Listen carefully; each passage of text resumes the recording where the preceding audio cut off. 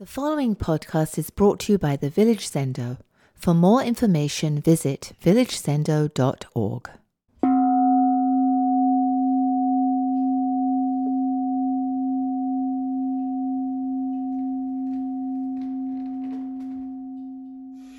My name is Yugetsu, and I'm a senior student here at the Village Zendo.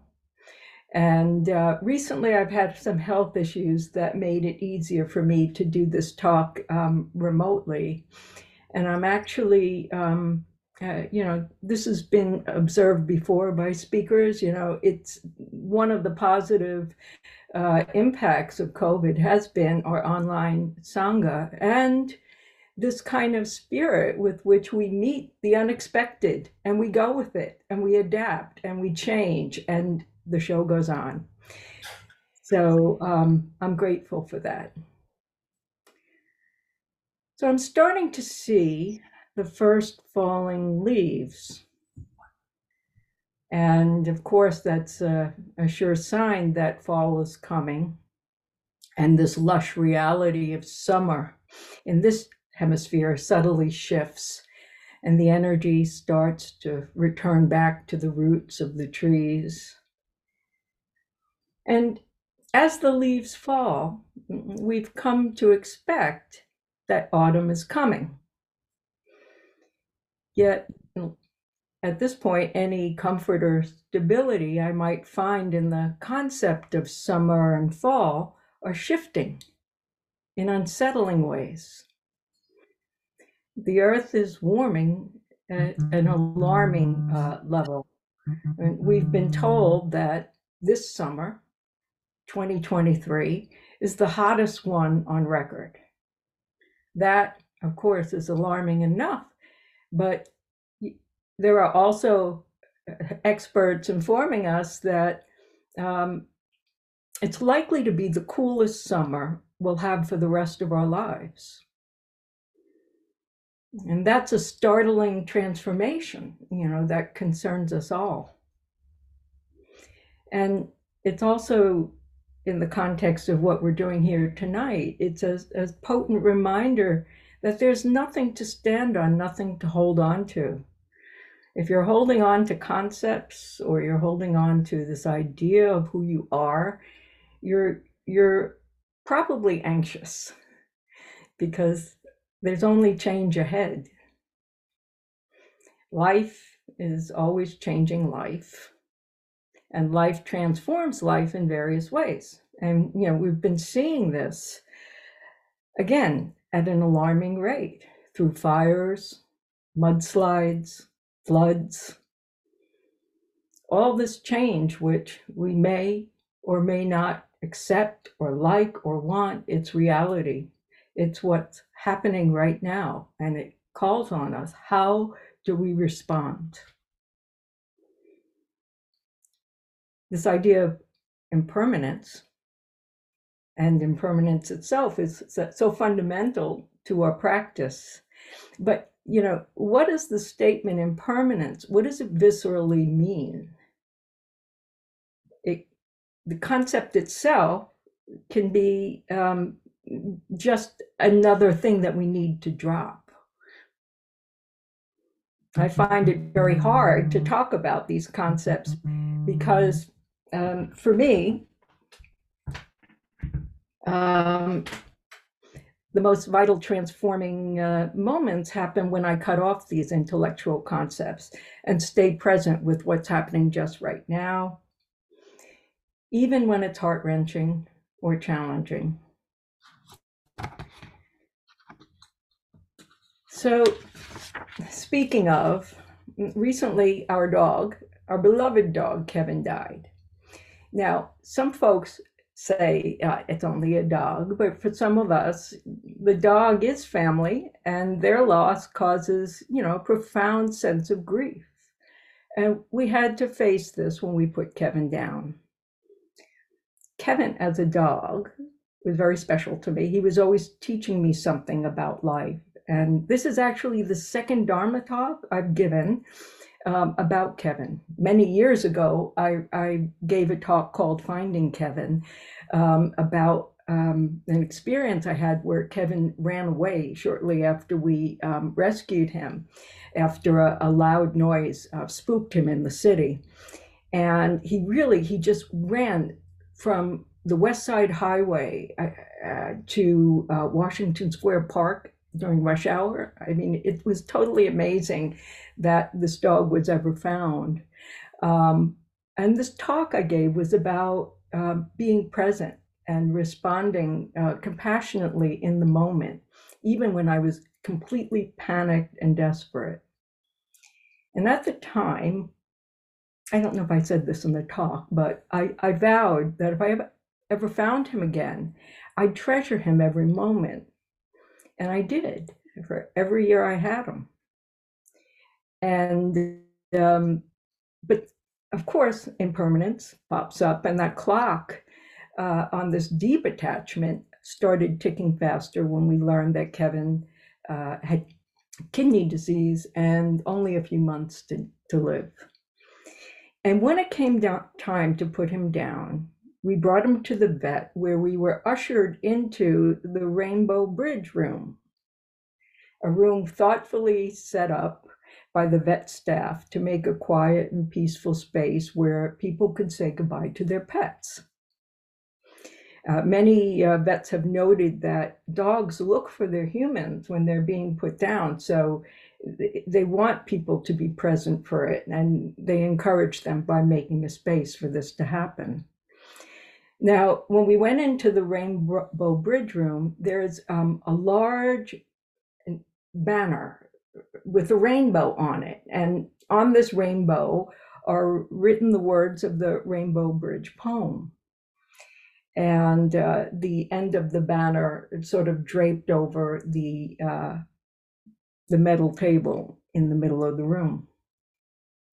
Now, the Rainbow Bridge poem depicts this beautiful afterlife that pets have, that they go to after they die. And in this idea of pet heaven, they play and they wait. And when you die, you find them on that bridge and you're reunited.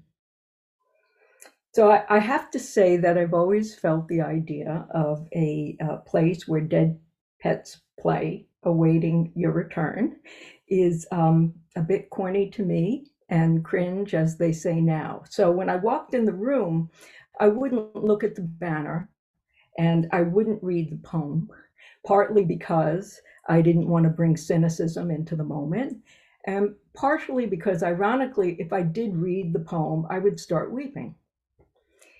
So ultimately, I was thankful that the banner was there, because the edge of it was on this cold metal table. And as Kevin was laid on one side, I could put my face on it and make eye contact with Kevin while he was administered the drugs that were ending his life.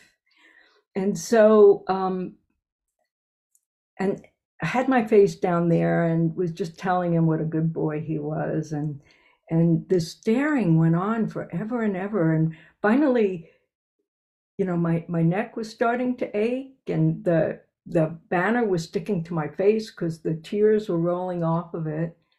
And I lifted my head and said to the vet, "Is he dead or alive?" And the vet looked at me so kindly, I have to say, and he said to me, "Oh, he was dead for a while." So it brings this question, or it brought this question up for me.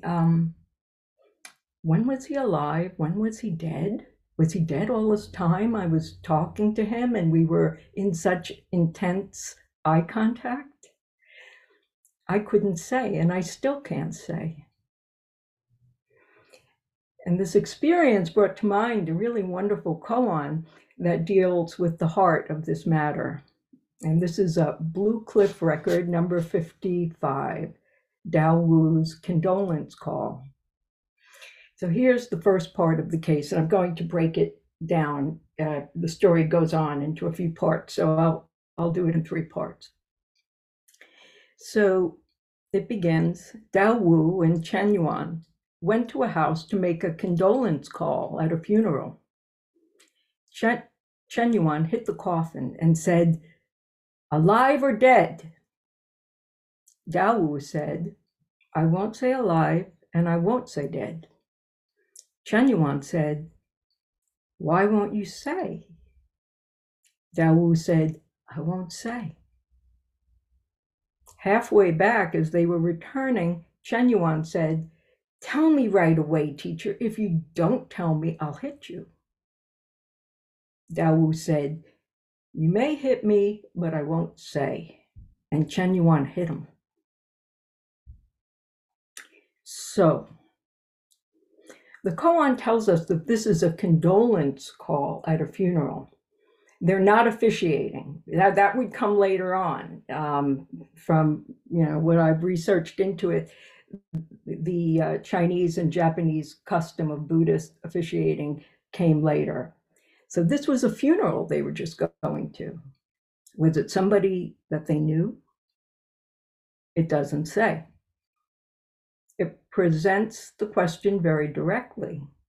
Rapping on the coffin, Chen Yuan calls out, "Alive or dead?" Who is he addressing here right now? We're not sure. The body? His teacher picks it up, though. He replies, "I won't say dead. I won't say alive." He's not giving an answer. And Chen Yuan presses on, "Why won't you say?" But Dao Wu won't say. So they head back to the monastery, and this question keeps on brewing in Chen Yuan. It's irking him. It's under his skin. He works himself up and actually directly almost threatens the teacher. "Tell me right away or I'll hit you." Dao Wu refuses, and Chen Yuan strikes him.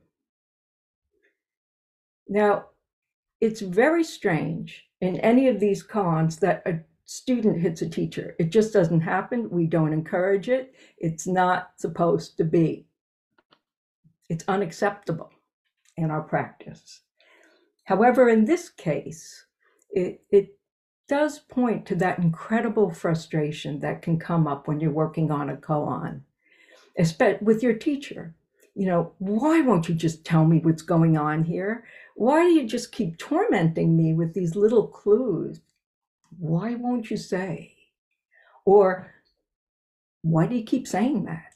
Whatever. There's these burning questions that can almost cause anger. Why won't you tell me? You're my teacher. Tell me. But the teacher faces a dilemma here, because if they tell you, they're depriving you of your own intimate experience. So, they're actually stepping in the way of your direct awakening. And we see that in the next part of the koan, because after Dao Wu passed on, Chen Yuan went to Xishuang and brought up this very same story. The first part of the koan goes through. Xishuang listens to it and says, "I won't say alive and I won't say dead." Chen Yuan says, "Why won't you say?" Xishuang says, "I won't say, I won't say." At these words, Chen Yuan has insight. Now, the koan doesn't tell you exactly what this insight is. The point is not to tell you. I don't think any koan tells you. They're all pointers. What it does give us in the final part is how Chen Yuan manifests this realization. So, the last part. One day, Chen Yuan took a hoe into the teaching hall and crossed back and forth from east to west, from west to east. So it's kind of, absurd, that anybody, can you imagine coming into the village zendo with the shovel over my shoulder and walking back and forth? back and forth. So Shishuan says, "What are you doing?" And Chen Yuan says, "I'm looking for the relics of my late master." Shishuan says, "Vast waves spread far and wide. Foaming billows flood the sky. What relics of our late master are you looking for?" And here there's a comment, as there often are in these koans. Sueto says, "Oh, heavens." Chen Yuan says, "This is just where I should apply the effort." And the last line is another comment by Fu of Taiwan, who says, "The late master's relics are still present." So Chen Yuan looks for the marrow of his beloved teacher right here, right now. He says, "This is just where I should apply the effort." Right here, where every moment is a moment of birth, every moment is a moment of death. Can we be awake for it? There's a pointer on this koan that is really beautiful. In the very beginning, "Secure and intimate with the whole of reality, one obtains realization right here, in contact with flow, able to turn things around, one assumes responsibility directly." Now, assuming responsibility calls for this kind of compassionate awareness, dropping our preconceptions of reality. This is what helps bring us any kind of insight into our lives. And so the Dharma wheel turns. And so I'm thinking of my mother, Rose. And I'm thinking of her because after 63 years, she finally made the decision to move into a senior living facility. And 10 years ago, when my father died, she said to us, "The only way I'm leaving this house is in a box." The house was her identity. It held the memories of the 50 years that she lived there with my dad. And it also held the memory of her kids, my brother and I. Our rooms were still the way we left them. They were there. We didn't think she'd ever want to move. But over the years, particularly through COVID, as she grew more frail, the house was isolating and it was turning into her coffin. And recently she said to us, "I don't want to live in this house another winter." She wanted something new, something more, to live a more engaged life in community. I see my mother's realization in this koan, letting go of concepts of who you are, concepts that may be holding you back, recognizing that these mindsets that too often define us are transitory. In contact with the flow, able to turn things around, one assumes responsibility directly. This is where the compassionate action arises. For me, assuming responsibility was letting go of my grief at saying goodbye to Kevin and opening up to much larger essence, the quality of looking into Kevin's eyes, the complete love and devotion that was Kevin. I still feel that quality in my life all the time, in contact with this flow. And it helps me appreciate my life and what's possible. Our sutras teach us that everything is unborn and undying. They're all manifestations of the Buddha mind. But what does that mean in this moment for any of us? I won't say. But I will leave you with an excerpt from a really wonderful poem by Mary Oliver titled In Blackwater Woods. To live in this world, you must be able to do three things: to love what is mortal, to hold it against your bones, knowing that your own life depends on it. And when the time comes to let it go, let it go.